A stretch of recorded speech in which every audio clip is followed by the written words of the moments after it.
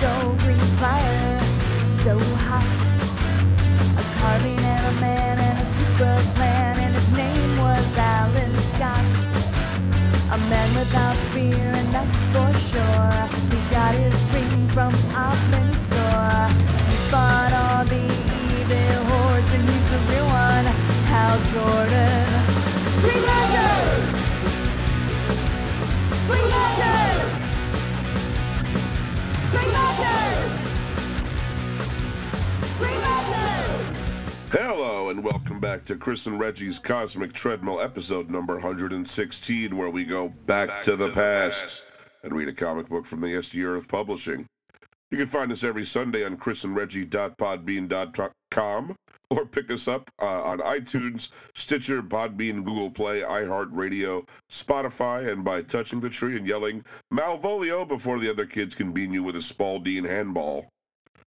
You ever play that game, Chris? You like that one?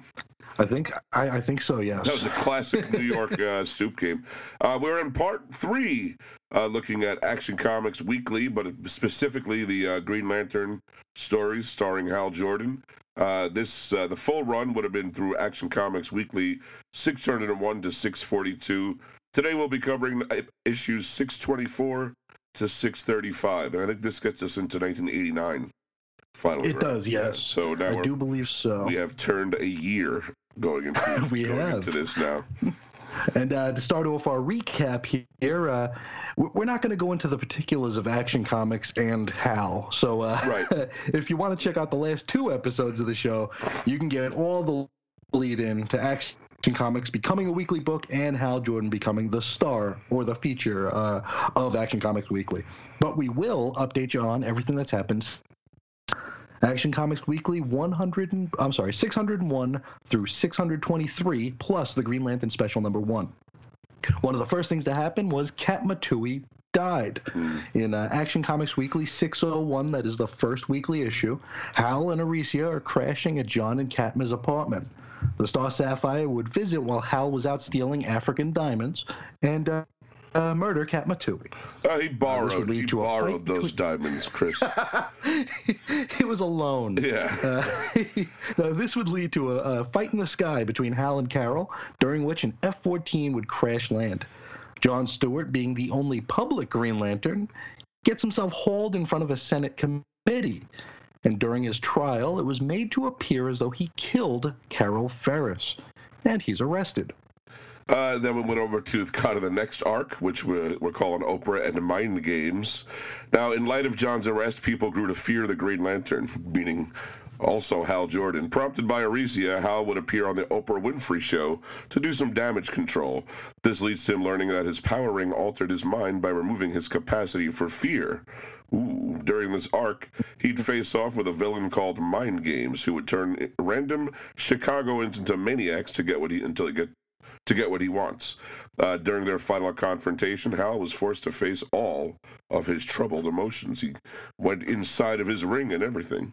Now, while they were in Chicago, Arisia became a model, and one of her earliest gigs was at a tech expo, which was hijacked by a group of very geeky villains called the Freak Show. They worked for a shadowy woman that Hal almost fell for. During this story arc, Hal and Arisia break up. And the statute of limitations clock begins ticking on that particular relationship. Yeah. Then we went to a special. That was Green Lantern Special 1, right? I believe it was called. Yep. Running alongside this, John Stewart, he's extradited to South Nambia on charges that he was the one who robbed the diamond mine. That was actually Hal, if you recall, but for some reason, we live in a world that doesn't see color except for the color of your Green Lantern uniform. That's the only thing I can see. John would be beaten by prison guards in hopes that he'd admit his guilt, and South Nambia was an apartheid state, so trotting out a guilty black man would do their government a lot of good. Hal gave John a power ring imbued with half of his own ring's energy.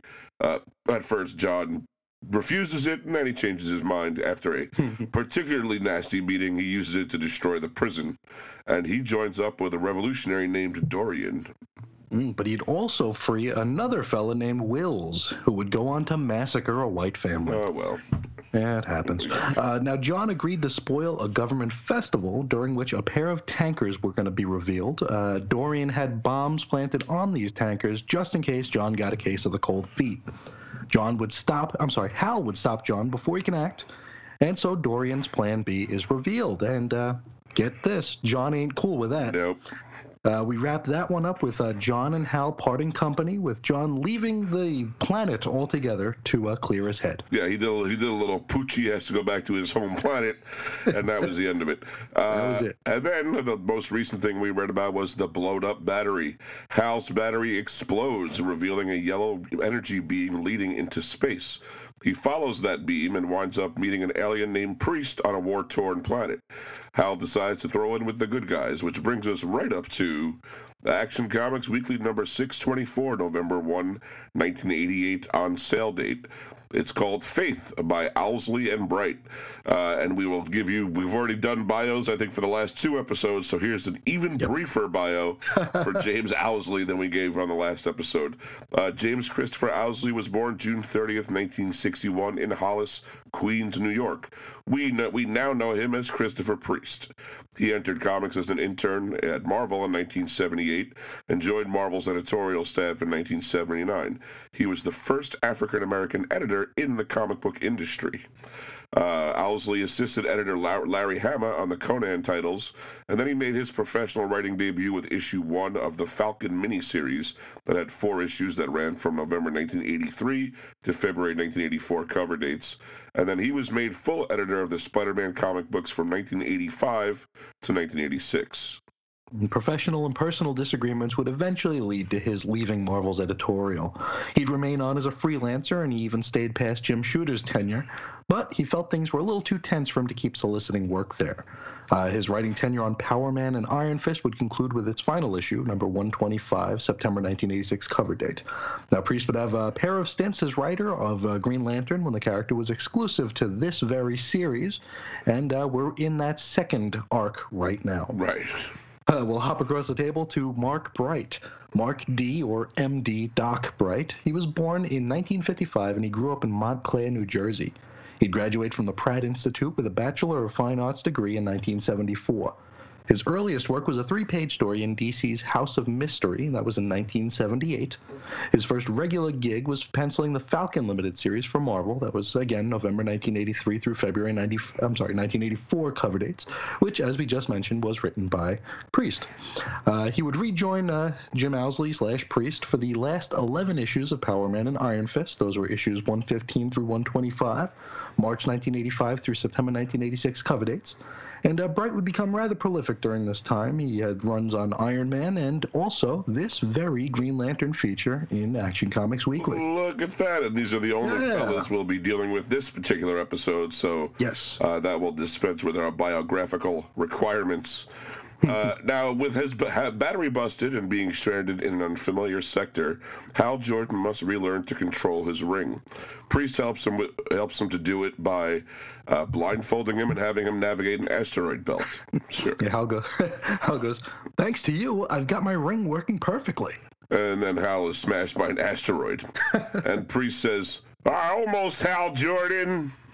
Priest explains that Hal's ring really ought to be able to reprogram itself whenever he changes sectors. He doesn't know that the central power battery went to Hal during Green Lantern Corps number 223 to 224. Yes, Hal goes ahead and explains that by saying, the battery's gone now, destroyed months ago. Here in your neck of the woods, the ring wouldn't obey any of my commands. Relearning the ring was like learning to walk all over again. It's funny how I've taken this ring for granted, never really considering the level of sophistication involved in its programming. That is, until you brought me here. Priest takes responsibility for destroying Hal's personal power battery, but explains that he only did so to impress upon him the urgency of his need. Yes, as Hal and Priest continue their trek, Priest spills some beans. I was once a Green Lantern, Hal Jordan. It was a long time ago, under very different circumstances. I achieved a depth of understanding in the Green Lantern Corps that you may not, at this point, be capable of conceiving. I resigned my commission to pursue a more spiritual calling. Its nature cannot be clearly expressed in terms you comprehend. And he explains since he resigned from his position. This sector of space was once patrolled by one of your kind, a Green Lantern. He was a noble being worthy of respect and acclaim. His Green Lantern took far more active role in policing this part of the galaxy than you're accustomed to. He was idolized, almost deified. I didn't know this sector's GL. He was undoubtedly stripped of his power ring along with the others when the battery imploded. You must stand in his place. Now, Hal is confused by this request. After all, without his personal power battery, he won't be able to perform his 24-hour recharge. Priest tries to explain to Hal that the battery isn't even required, because really, Hal should be able to tap directly into the lantern power source himself. Isn't that the battery? Well, you'd think so, but our man Priest is a little bit more spiritual than that, man. Oh, I see. You gotta connect with the battery of the whole universe, dude. Whatever the case, Hal is freaked out that his ring could go kaput at any time. It's sort of keeping him alive and things like that. Yes. So, Priest produces a depowered lantern battery and hands it over. He explains that the power core is hidden in subsector B2, and it's about an hour that away. Several hours later, Hal finally finds it. The power core, you could have guessed it, it's a glowing green ball. Basically, a green basketball, yeah. That's it, yeah. Hal thinks to himself, now just what do I do with this? Guess I take the cap off the lantern and just shove it in. Before he can, he's approached by a trio of dreadnoughts. Those were the bad guys we met when they invaded last week, and they attack. Attention, hostile force. I'm the Green Lantern of Space Sector 2814. Who are you, and why are you attacking me?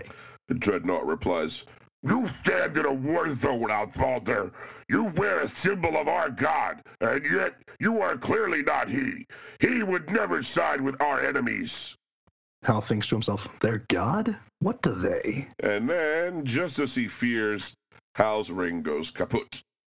Oh, no. Time's up. The ring's charge is expired. My life support shield's fading. I figured it would. Look, our enemy falters. They use this as an opening to escape. Why don't they just kill him on the spot? Is this your first comic book? You got a point there. It's true. So Hal drags himself over to the power core, all while reciting the Lord's Prayer.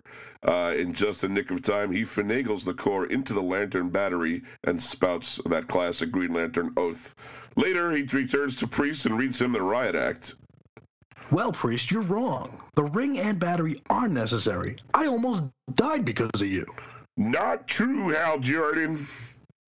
Bull. If I hadn't charged my ring, I'd be dead. You did not charge your ring, for how could you do so without your power battery? What? You believed you were charging your ring, and so doing, tapped directly into the source of your ring's power, when in truth, your battery was here all along. In fact, Priest empties a bag full of lantern parts right onto the ground. What is he? The guy's just got like junk of lanterns hanging around everywhere. That's right. Priest explains that perhaps in 1,000 years or so, Hal will understand and finally be ready to discard his physical crutches. Hal says, in about 80 years, I'll be dead. What are you planning on living to be 115 years old, guy? Come on. At least, right? Yeah. Not likely, buddy. Go right into Action Comics Weekly number 625. That was on sale November 8th, 1988. This one's titled The Law by Owsley and Bright, and we open with a hooded Hal sitting in an arena surrounded by bulky blue dreadnought aliens and smaller, saggy-faced yellow ones. Yes, Hal is narrating, and his caption reads, I am an alien, a stranger in a strange land. For quite some time now, I've waited and watched. I've trained and studied. I've grown. I've waited for the day, this day, that I'm to bring the gospel of peace to a war-torn land. And we now see that this arena is to be home to a peace conference between the different alien races. Little yellow ones try to get the dreadnoughts to sign. Yes, one of the yellow ones is named Janelle, and he goes, Don't be a fool, Hedron. The treaty's fair and valid. Sign it. And the dreadnought there, its name is Hedron, and he takes the glowing pen stick thing and crushes it and says, Since when have my people taken orders from the likes of you, Janelle? Your proposed treaty gives your world a significant strategic advantage. And the Yellows pull their pistols on the Dreadnoughts. Enough talk of peace, baby. The arrogant fool hears not your words. Your actions speak louder than your treaty's words, Janelle. Peace or death, Hedron. Decide. I choose death. You are death. Snaps, yo. Yeah. Just then, Hal Jordan springs into action. He was spouting the oath in between this, so he's ready to go. There you go. Now, locked and loaded. There we are. He does that a lot here, yes. Yeah. Now, both sides take aim and try to shoot him out of the air. One of the Dreadnoughts manages to snag him in a net, which sends him crashing to the arena floor. Hal finagles his way out of the netting before he can be attacked. He is, however, faced with a group of blue robots, and they look like they got like boobies for faces. It's very true. Very strange. These are very weird-looking robots. I mean, I guess they don't have to have a humanoid face, but they have like a butt or a boob face. I don't really understand what it's all about. So the boobot says, "We know not where your allegiance lies, blasphemer. You are ordered to surrender." Hal's all, screw that, and he literally blows the roof off the place with a boom. And when the dust settles, Hal approaches Hedron and Janelle. All right, you two. Are we going to coexist amicably? Or are we going to coexist amicably? He's not really giving him much of a choice there, is he? I mean, not really, yeah. Can we coexist like tentatively? Is that allowed? It looks like that does the trick, though, and Hal flies off satisfied with his outing. Yes, back to his narration. He goes, and so the treaty was signed. The war ended. Peace has returned to this sector. I feel like $1 million. I stopped by to give Priest my thanks for his help. Now I'm just a few space warp calculations away from home. I think that's what we call in this biz the famous last words. I think so. Yeah. Now, back on that planet, it turns out that Janelle and Hedron are actually playing nice and getting along. Yeah, Hedron says, "Then it is agreed, Janelle. Under the terms of our newly adopted peace treaty, we shall combine the technology of our respective worlds to create the ultimate weapon. Then shall we use this weapon, Hedron, to kill Green Lantern." Ooh, whoops. Yikes. Okay. The enemies of our enemies are our right. somethings. That takes us to our next issue, Action Comics Weekly number 626, on sale November 15th, 1988. It's got a cover of Green Lantern by Paul Chadwick. Story is called Bethel by Owsley and Bright. And we rejoin Hal as he's heading home. It's taken him nearly a week to get even close. Now, during his final approach to Earth, he sees a portal open up. From that portal emerges a very strange spacecraft that appears to be made out of wood. Yeah, I didn't know if we would do like the Joey Gladstone thing there with that puppet from Full House. What? What is that? I don't even know. All I can think of is, oh no, you're thinking about the cut it out guy. That's who it is. Yeah, that guy. Okay. Now Hal thinks to himself, I got to keep it from smashing into the moon. Now, is this friend or foe? Odd. The ship seems to be made out of wood. Wood? Yeah, he had that whole beaver puppet down. And now I'm remembering everything. So, but we already established that. The ship is made of wood. Yeah. We know that. Hal decides to get a closer look, and he phases inside. Yeah, he thinks to himself, yuck. The ship's full of a thick fluid. Sort of like a womb, actually. It's real peaceful in here. Serene. I'm not picking up any hostile vibes, although hostile is a relative term. Suddenly, a humanoid creature sort of kind of appears in a blue light and says, "Bethel, repair, own hands." From this, Hal somehow deduces that this vessel isn't a ship, but a shrine. I mean, can it be both? I don't understand. It's traveling through space, so that kind of just makes whatever it is a ship. It got passengers. Let's not pretend. It's got to be, right? Let's not pretend it isn't that. It's a shrine that is a ship. We'll do that. Yes. Now Hal thinks to himself, this alien must, by religious custom, repair it with his own hands before continuing its journey. So Hal knocks on wood. Wood, huh? Well, I know there's a lot of that. So Hal delivers the shrine, not a ship now, to a place in Northern California that has some really big trees. Hey, maybe it's Big Trees, California. It probably is the very location there, Chris. Now, feeling as though he's done his good deed for the day, Hal leaves the alien shrine to repair itself. What he doesn't account for is that the strange passenger decides to take on his, that is Hal Jordan's, own form. Yeah, the stranger, as Hal Jordan, emerges from the womb-like vessel all covered in that goop that fills the interior of it.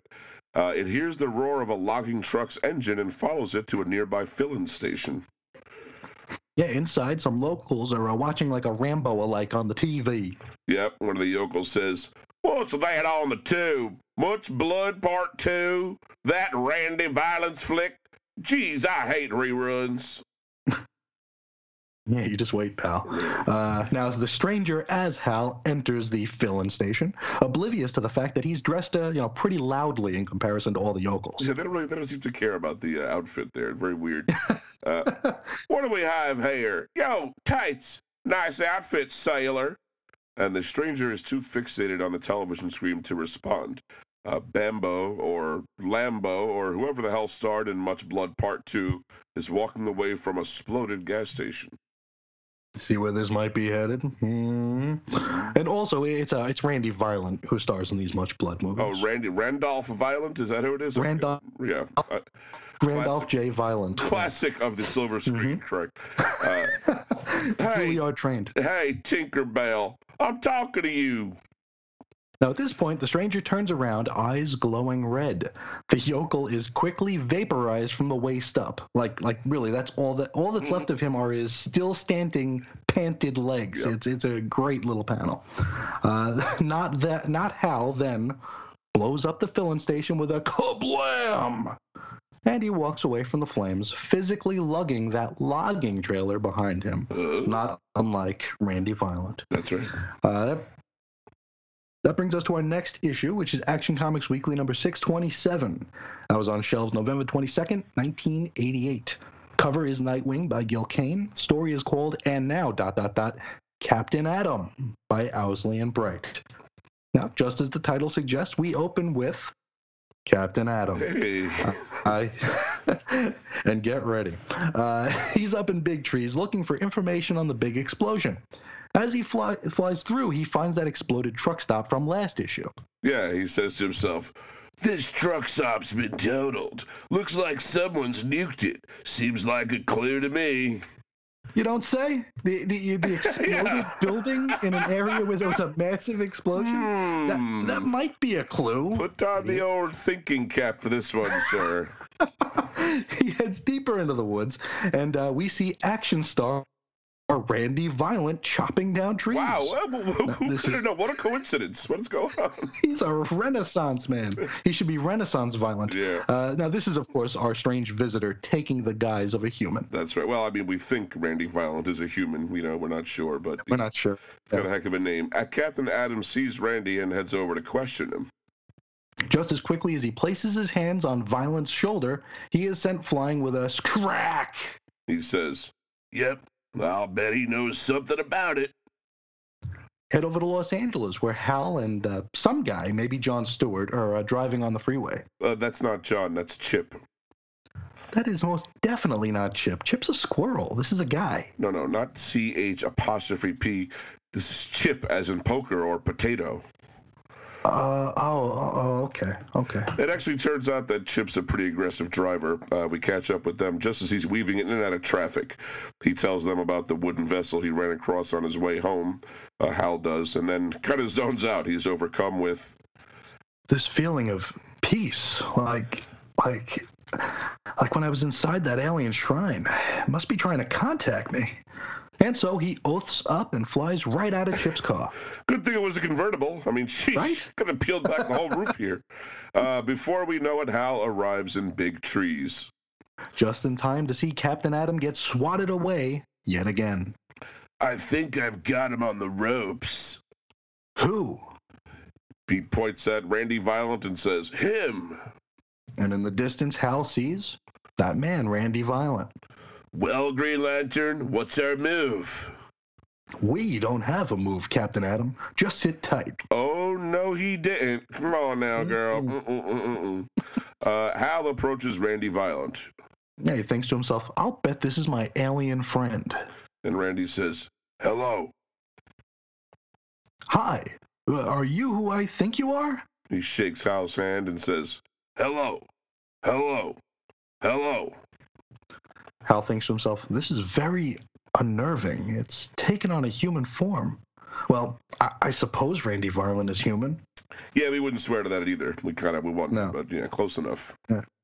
Now, Captain Atom looks on, and he doesn't like what he sees. He thinks to himself, something isn't right here. The ship, the alien never moves more than a few feet away from it.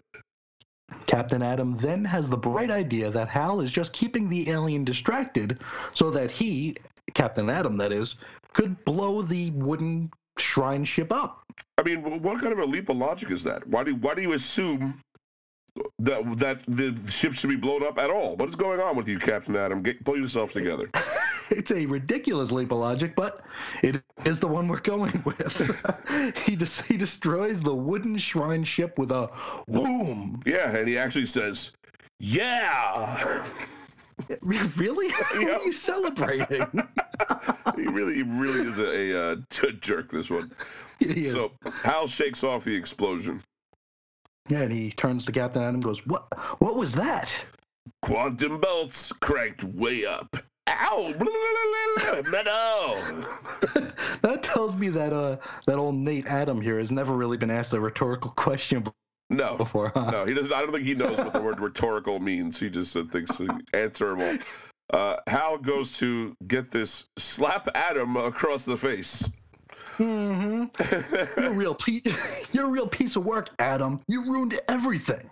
You're welcome. Open your eyes, Lantern. Your little space buddy was a menace. He was leaving.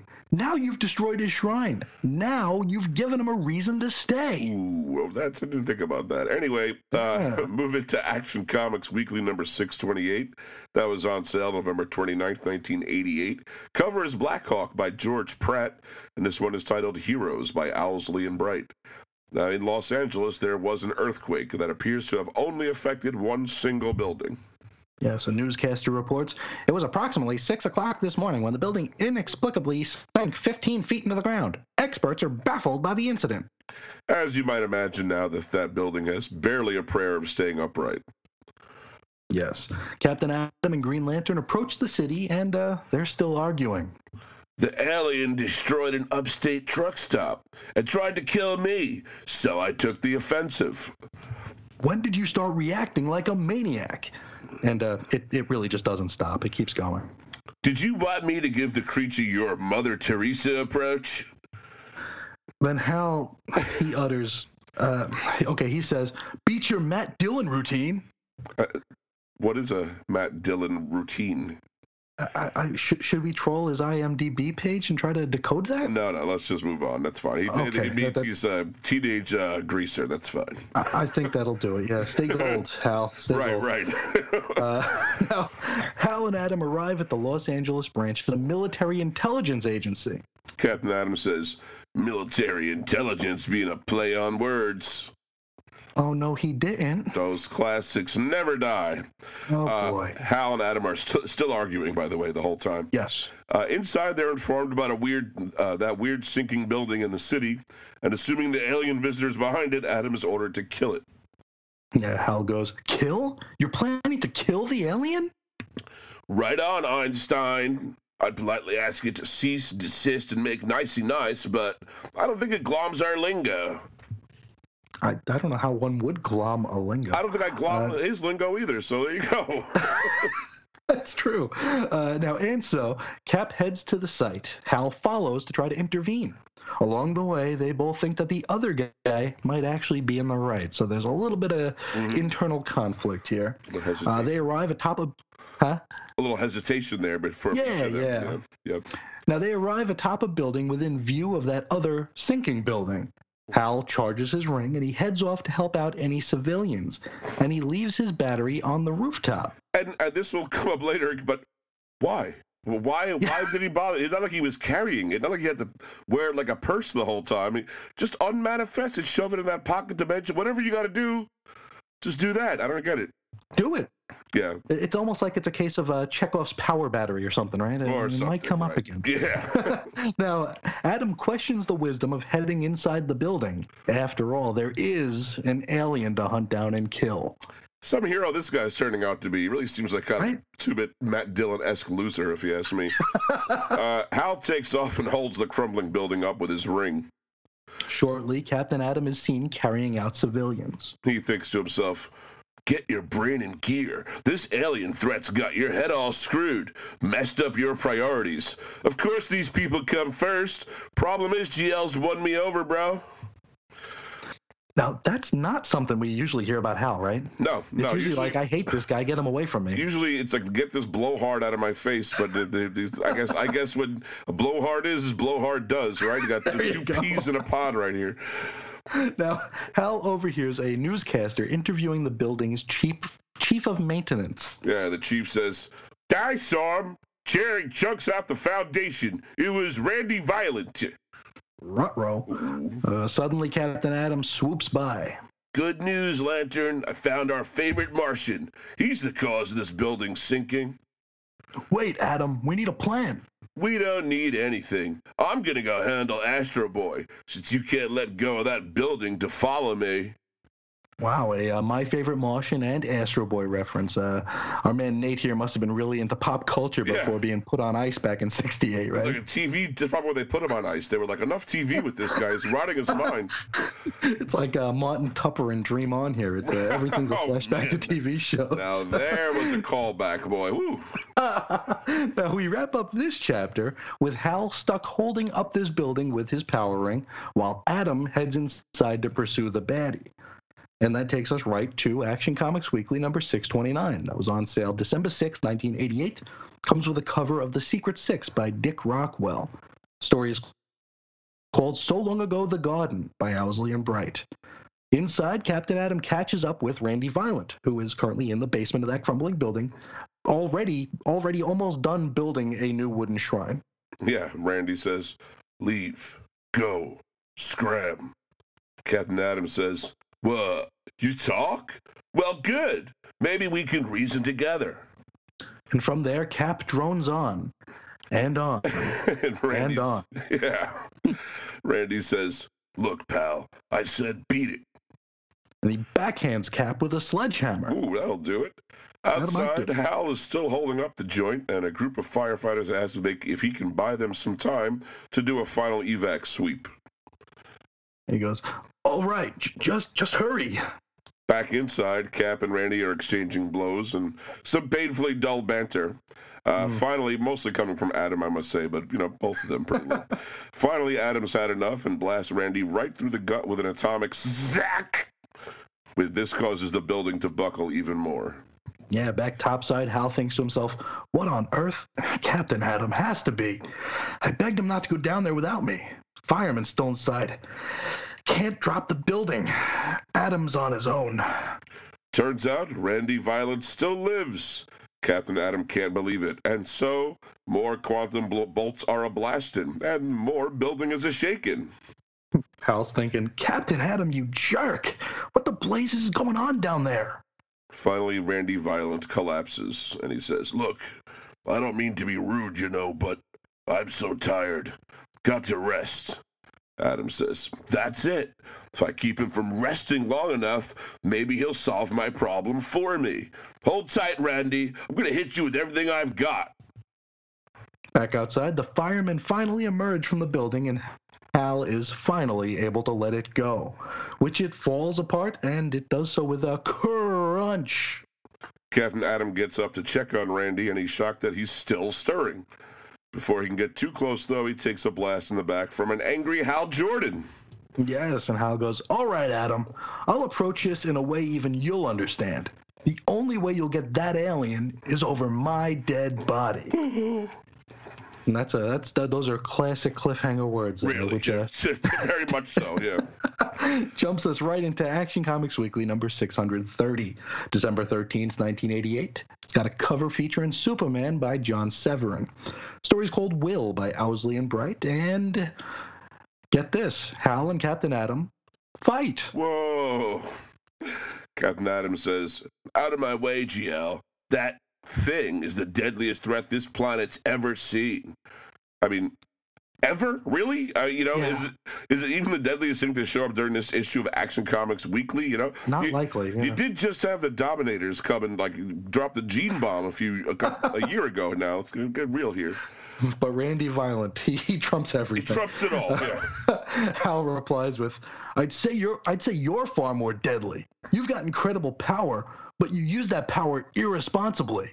You sound like my old commanding officer, dude. I wonder if his name is Ben Parker. Probably, yeah. Now, while they fight and argue, Randy Violent climbs into the wreckage of his wooden shrine ship thing.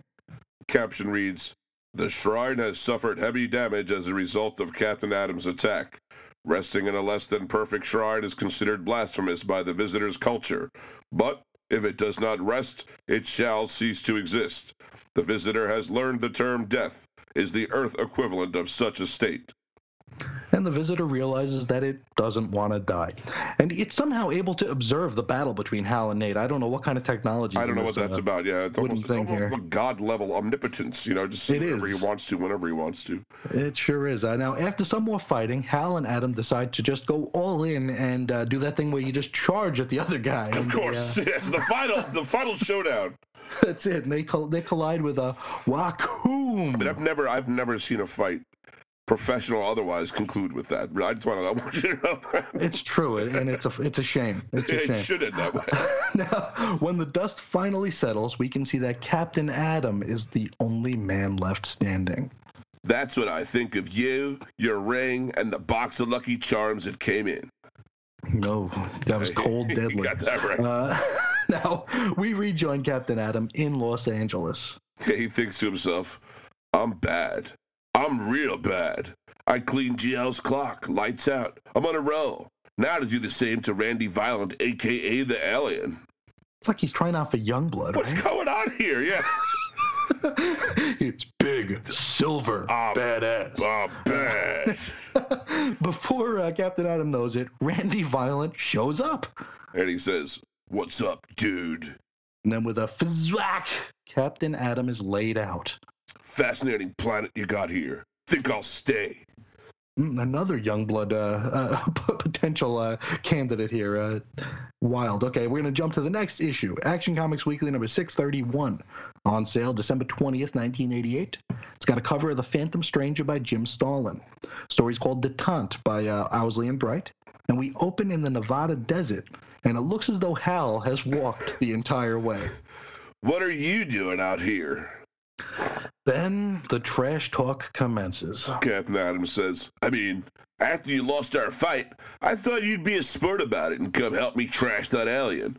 I've spent hours looking for it, with no help from you, and now I find you back here where I left you hours ago, sulking."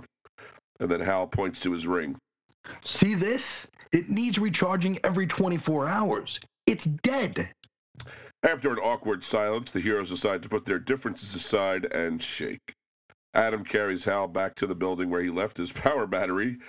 Again, why did he have to leave it there in the first place? This is what led to this problem that we're dealing with right now. He looks like he can manifest it in a will, so if it doesn't fit the story, I guess suddenly he needs to put it on the building's roof for a little while, whatever. Yeah. And as it turns out, somebody stole it. Of course. Boy. Hal prowls the area for about a half hour before locating the lantern in the window of a pawn shop.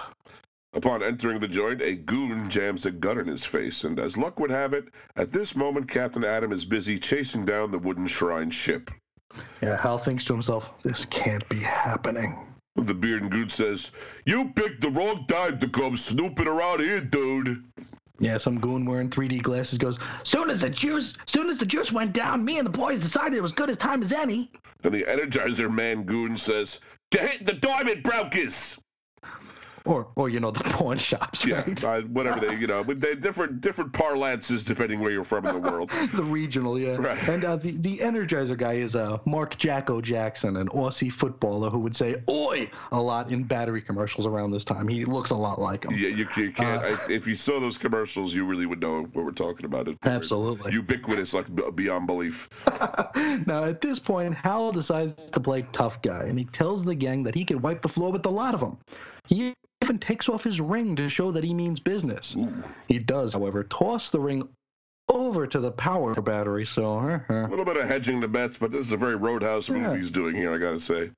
Hal does manage to beat up one of the goons. Good thing the others kept it a one-on-one also. That was very helpful. Never let it be said that Mark Jacko Jackson is without honor, mate. Oi! At this point, the baddies all pull their guns and point them at Hal, and so now he oaths up, and the powered ring pops right back onto his finger. All right, boys, your move. By the time Captain Adam returns, empty-handed, by the way, Hal's already got the goons trapped in a construct garbage can. Captain Adam says, "Outer space is your territory, not mine. I'll take your can crooks downtown. You go handle the alien as you see fit." Thanks. I'm sure we'll meet again. And Captain Adam says, "Count on it. Green Lantern, good luck, dude." Thankfully, that is the last we will see of Captain Adam for the series. Because he was so bad. I was never a huge fan. Never really understood the cachet of him. It's like basically when you can't get Superman, we got Captain Adam. That's right, yeah. And with that, Hal, thankfully, and I never say that I want Hal to go to space, but thankfully now he heads into space because Captain Adam won't be there. Get away from this dude, Fezzik. Captain Adam's like, "Nah, bro, come back. Let's mouse some scarfy, veggies and whatever." I don't know. So Action Comics Weekly number 632. That went on sale December 27th, 1988, a couple of days after Christmas holiday. My 8th birthday. Look at that. I'm sure you were right there. That? Right there. This one off the cover was Nightwing and Speedy by Tom Grindberg. This one is called Beyond Phobos by Owlsley and Bright. Now here, Hal is in space, hot on the trail of that wooden space shrine. He winds up following it right into a space warp. Hal comes out the other end into complete darkness. He thinks to himself, I don't see the stars. I can't get a fix on my location. Where am I? Nuts. Suddenly, a universe appears before him, and he's definitely no longer in his space sector anymore. But the ring is acting normally, so take that for whatever that's worth. Fine. Yeah, that'll become clear pretty soon. Yeah. Hal says aloud, "The ring learns by my doing. If I've been here before, the ring would remember how to function here. Wherever here is." So who are you talking to, dude? There's just no one around. You're literally alone in a brand new unit. Anyway. Sometimes he thinks it, sometimes he says it. I don't know why. Sometimes they got to speak aloud. You got to make sure the old voice box is still lubed up, Yes, right. So Hal flies out towards a nearby planet, and turns out this is the home of those blue-skinned aliens we met a while back during the Peace Summit. Yeah, Hal greets one by saying, "Excuse me, friend. I've somehow gotten lost. Don't suppose you'd know where Earth is. It's in the Sol system, about 200 light years away from your home planet, give or take a light week." The blue guy says, "I have no knowledge, my lord. All my life I have existed here on your master's base planet. Perhaps you should consult your master." It's like Thor would be shaking his head at how this guy talks. Really, right? forsooth, my master. Now, Hal continues traversing the planet before coming across a steep mountainside. Now, into it is etched the Green Lantern emblem. What? Atop that mountain is a castle that Hal enters. Yes, he thinks to himself, "Great galaxies, this is unbelievable. A castle with obvious Earth influences on an alien world? Who would have..." And a voice says, "You arrive as brilliant light, rending darkness's opaque veil, as a whisper, silence shattering, as an archangel trumpeting the coming of the Lord." And we see a giant of a man sitting on a throne. He wears a Green Lantern power ring on the middle finger of his left hand. His costume and mask are very much out of the Golden Age. This fella really looks like a mixture of like Alan Scott and Duke Nukem. He actually has an awesome look to him. I really like his. Looks awesome. His Love costume that's a great description, and it's cool as hell. He says, "I am Lord Malvolio of the Green Flame," and finally we find out. Yeesh. Finally, we get Malvolio. I know. Hal greets him by saying, "Hi, I'm Hal, the GL of Sector 2814. I don't suppose you'd know the way to Earth?" And Malvolio just stares at him. "No, I guess you don't." "On Earth was I begotten just as were you." Oh, great, another backwards talker here. Yeah, I'm not even sure what that sentence means, quite frankly. I think it was like one of those William S. Burroughs sentences. Cut up and thrown on the floor. Hal sees him and goes, "You're human? Why was a human being been assigned to this remote sector?" "Our homeworld lies beyond the inky void, beyond darkness's veil, beyond Phobos."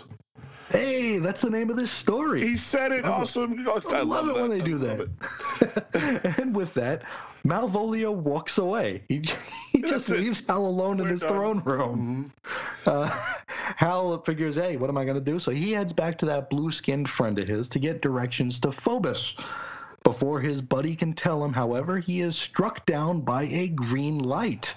It's Malvolio again. He says, "How dare that insolent dolt betray me thus? 'Twas I who brought you to my realm, Hal Jordan, and I shall see to it that you never leave." Another classic cliffhanger. Of course, which, yeah. Brings us right to Action Comics Weekly number 633.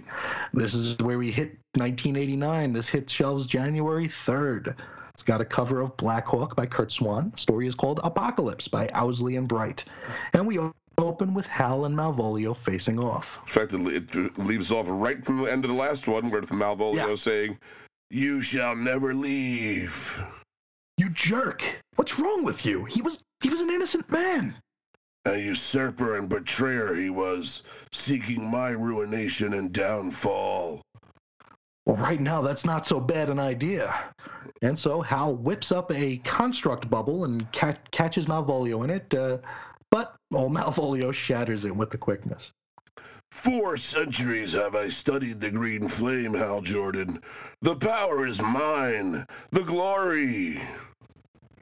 He blasts Hal, which sends him flying to the point where he actually digs a trench out of the ground.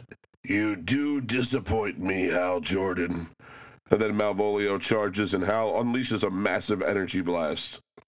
With "Well, how's this?" Well, Hal, don't ask questions you don't want the answers to, because Malvolio walks right through the blast like it was a lawn sprinkler.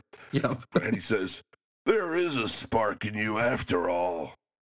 And with that, Malvolio blasts Hal directly through the planet, like core and all. He came out the opposite end of this planet. I mean, he has this makes me think like Malvolio has god-level powers. You know, it's like Hal is not even in the same spectrum as this guy. Exactly.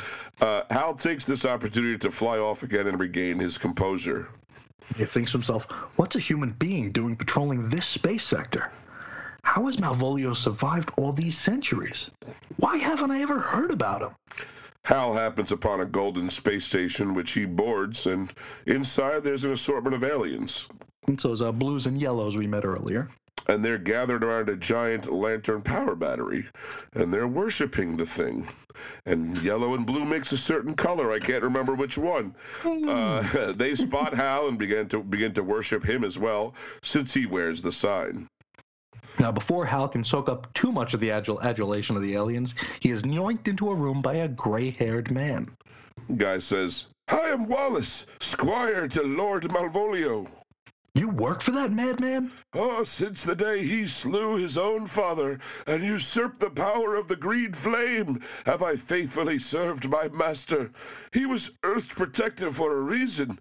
And then did he leave to search the universe for causes to champion and battles to fight. For many years we soared the cosmic winds to the universe's far corners. Then did we encounter the being known only as Priest." "So I am in Priest Sector." "Lord Malvolio sensed your presence here some time ago and has observed you ever since." Wonderful. What does he want? What he's always wanted. Great sport, great adventure, the friendship of a kindred spirit. Aw, he's just lonely. Just wants to find someone to play with. That's all it is. Simple. Can Hal come out and play? That's all. Now, Hal tips his hat to Wallace for designing the space station with gold, which one would assume would protect them somewhat from a Green Lantern. Not that these guys seem all that scared of Malvolio or anything. They seem to worship him, right? No, they seem really into the guy, as a matter of fact. Yeah. And Wallace even says, "This station is not a defense against Lord Malvolio. It is a shrine to his honor."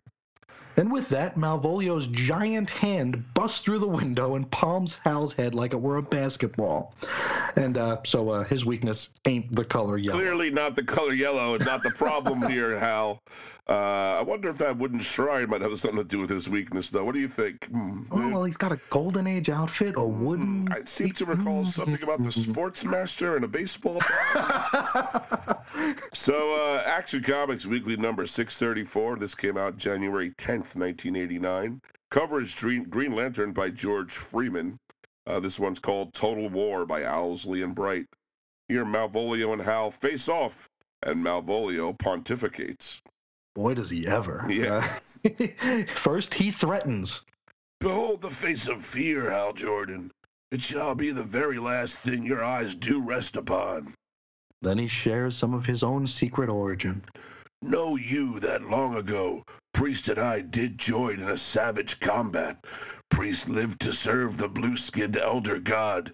To his eternal shame, Priest acted with great treachery and imprisoned me here within the starless void." Then he reveals his plan. "I have summoned you here that you may serve me as heir apparent.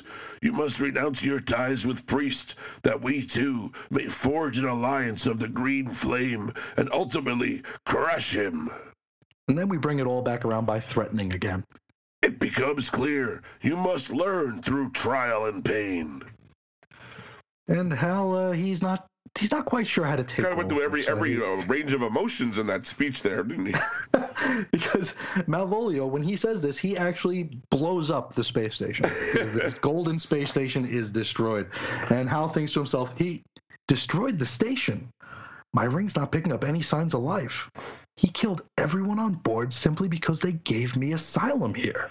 Or because he felt like it. We don't know, really. That's what Malvolio does. He does what he likes, that's his way. Malvolio approaches Hal just as he pulls himself up to his feet and shares some more of his origin. He says, "The home world of my father. To Earth came he in the 1612th year of our Lord, where he met and loved an Earth woman." Hal continues to struggle. He's trying to stand up, but his knees prove to be a little too wobbly. "The woman died in childbirth, and so I was raised up by my father, himself a keeper of the green flame. Then came the day when I saw the weakness in my father's eyes. Then did I slay him and assume his guise." Hal tries to walk away. However, Malvolio just palms his head like a ball again. I love he's like just walking away, figuring he won't. While Malvolio is like expounding, he won't notice me just slinking off. Malvolio says, "Show me your back again, and I shall kill you." Hal lets loose with a blast of emerald energy. It isn't terribly effective, but it does manage to catch Malvolio off guard. "You dare assault the Lord of..." And then Hal blasts again, causing Malvolio to duck and cover. Hal approaches. "You're crazy. Absolutely insane. I should feel sorry for you." Hal proceeds to beat Malvolio about the head and shoulders. Yes, every word here is separated with a wham. Yep. He goes, "But wham. I just wham. Don't wham." And Hal stops himself and goes to walk away. But what did he just tell you about showing your back, Hal? Yeah, it's funny you mention that, huh? "I warned you about showing your back, Jordan." Hal spins around just in time to have his ring shot clean off his finger by Malvolio's pistol's yellow beam. and it's destroyed. That's some fancy shooting, Tex. Where'd you learn that? Where'd you learn that trick shot? And if that might be the best cliffhanger we have here, because it leads us to our ending. We've got Action Comics Weekly number 635 that hit shelves January 17th, 1989. This one has 2 stories featuring Hal Jordan. The first of which is The Crash of '88 by Mark Verheiden and Eduardo Barreto. This is a special crossover, kind of ties in all the gang from Action Comics Weekly. Hal does appear in it, but he's not really the star. Since we'll invariably come back around to the other features of Action Comics Weekly, we're going to save the deeper dive for another time. Yeah, it's not part of this story arc we're talking about right this second. It really pulls you out of the Malvolio story, so we don't want to do that.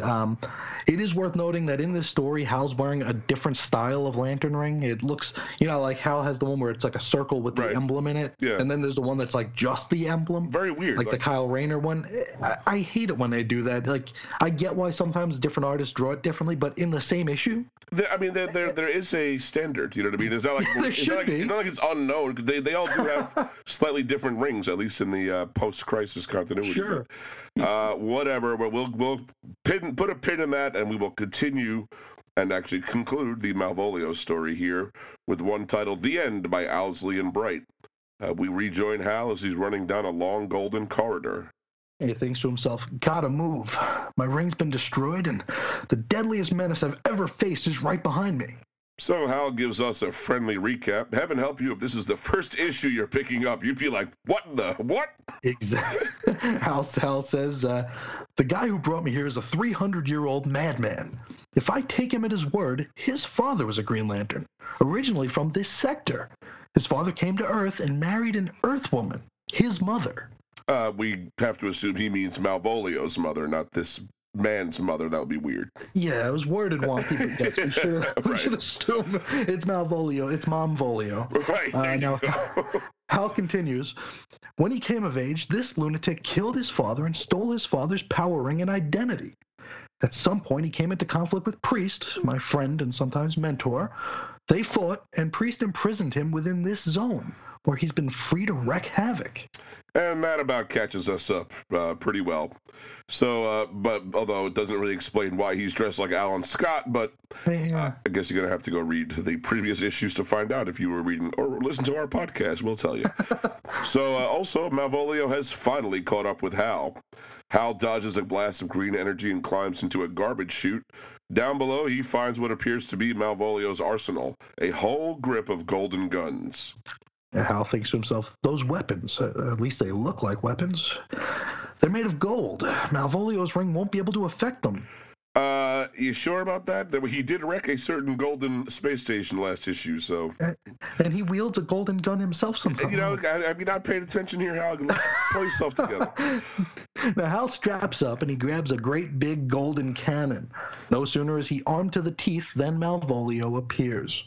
Jordan! Over here, my lord. Come and get it. Hal blasts a whole bunch of holes into the side of the space station. Every single one misses Malvolio. The depressuring of the space station does cause Hal to nearly get sucked into space. That is, until Malvolio saves him by fixing all the wall with some emerald construct debris. And now, my unworthy successor, shall you pay the price for your insolence? Hal struggles to get to his feet. The only weapon he has left is a bow and single arrow. What laughable means do you employ against me, fool? Hal fires that single arrow right into Malvolio's chest, killing him. Whoa, that was easy, all right. Yeah, easier, maybe a little too easy. Hal thinks to himself, he's dead. The poor devil. Now I'm stranded. No ring and no idea how to get home. Unless... And next we see Hal. He is headed home, wearing Malvolio's ring. Yes, he continues thinking. Malvolio's power ring looks like my original one. And since he's traveled between here and Earth, the ring's already programmed for my return flight. I've got to get back on track, find that alien shrine. Oh, right, I forgot that thing, right, I totally forgot about it. Now, we end up back at the space station, and Malvolio plucks the arrow out of his chest and just stands up. What the? I guess that was just a sleepy time arrow from Green Arrow's quiver. Malvolio says, "Gone. Excellent. Everything has gone according to my plan. Hal Jordan, confident of mine eternal enemy, Priest, now sails through the cosmos wearing my power ring, and soon shall the day come that he shall serve me in my war against both Priest and the blue-skinned elder god that he serves."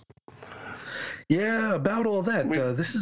This is your last appearance, pal. We pretty much never really addressed this age-old beef you got here, but I'm sorry. The issue ends with some news, and that news reads: Look out for GL in his own monthly title, debuting in time to celebrate GL's 30th anniversary. That would go on to be Green Lantern Volume 3. Yeah. But that'll do it for this spur of Action Comics Weekly. But we don't want to leave right away. We want to talk a little bit about Malvolio. How do we say that? Malvolio, come on, Malvolio. Malvolio originated in Twelfth Night. Twelfth Night, or What You Will, is a Shakespearean comedy that dates back to 1601 or 1602.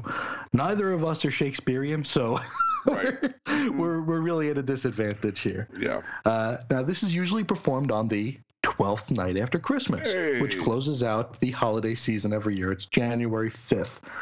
This was celebrated in medieval and Tudor England. In it, the character Malvolio is portrayed as the main antagonist. He's portrayed as a delusional, puritanical steward who is humiliated over and over again.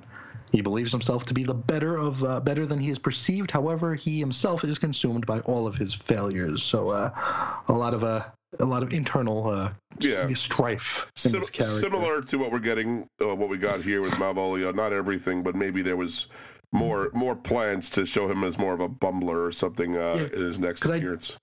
I did notice that he was born in the early 1600s, right. And it was actually the 12th year of the 1600s, so maybe that's a tie into 12th Night. I mean, there's obviously Owsley is making a connection to Shakespeare's 12th Night, but it's not. It doesn't look like a 1-1 connection, but no. There's definitely some elements that they both share. And now talk a little bit. We're going to talk a lot more about the legacy of this whole thing when we wrap up our Action Comics Weekly thing, which I think will be next week most likely. Yeah. But for this particular story, around the time it looked like Hal lost his marbles, which would be coming up in the Reign of the Supermen thing, right? The post-death of Superman thing. That is Emerald Twilight, which we discussed way back in Cosmic Treadmill episode number 5, available in the archives.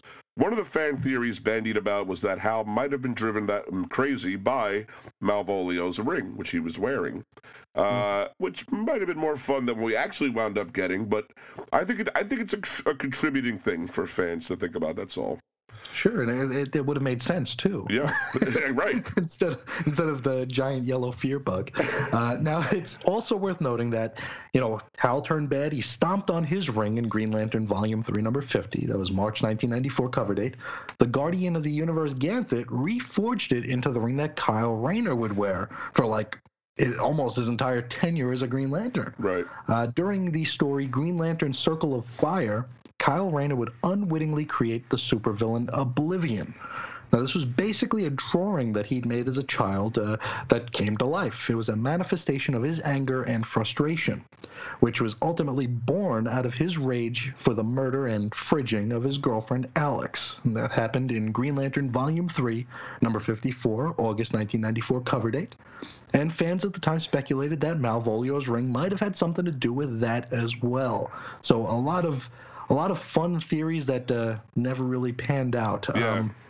And while we're talking about Oblivion and Malvolio both had the same number of appearances in DC Comics. That was 4 apiece, which is kind of a shame. To me, Oblivion is definitely a stand-in to, cause the heartbreak that would cause Kyle Rayner to take his Green Lanternness seriously. So, but Malvolio, it appears to me there was a plan to have a really much more full story there that I think could have been really interesting. I've always liked I've always loved the fact that Alan Scott and the Green Lantern Corps are, linked but not they're not in the same world. The green flame is a magic flame, whereas the Green Lantern Corps, the Lantern battery, is a scientific energy, manifestation. Whatever. So they're able to work. They matter of fact, more into the late '90s, they kind of dealt with the differences between them.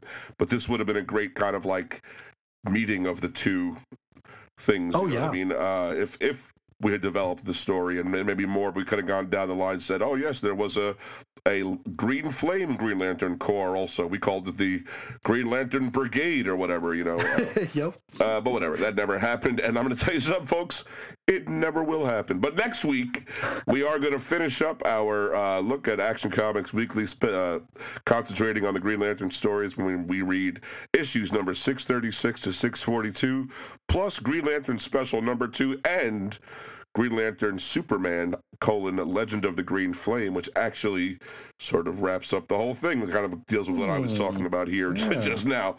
And we'll also be talking about sort of like, fallout of the weekly and the other stuff. Yeah, we'll have other things to say about it.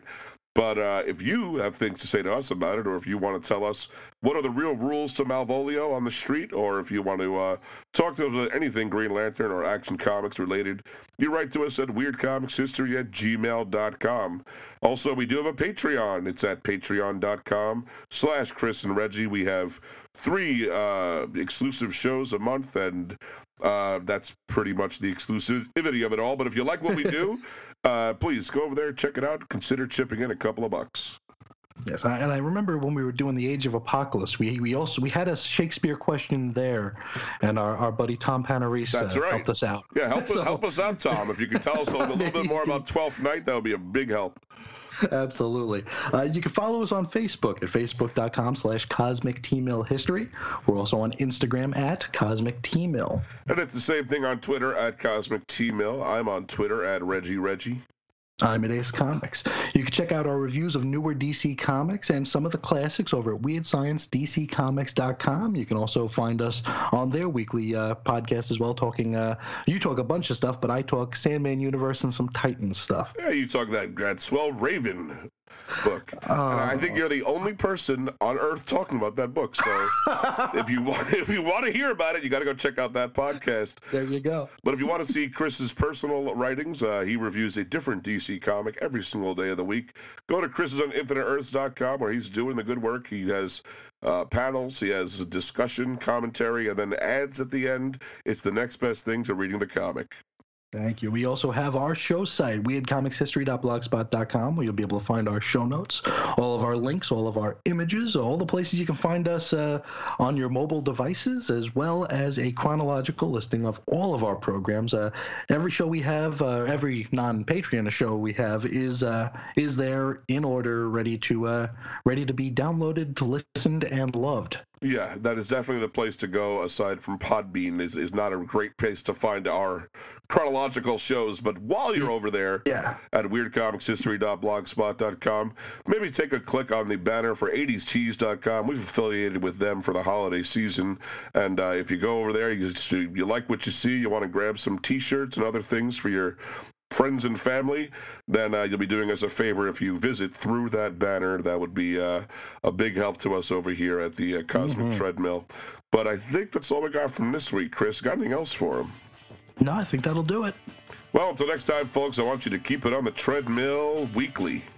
See ya. You may be older, but I am wiser. I am the honest one and you are a liar. I can't be bothered, now I'm gonna tell my father.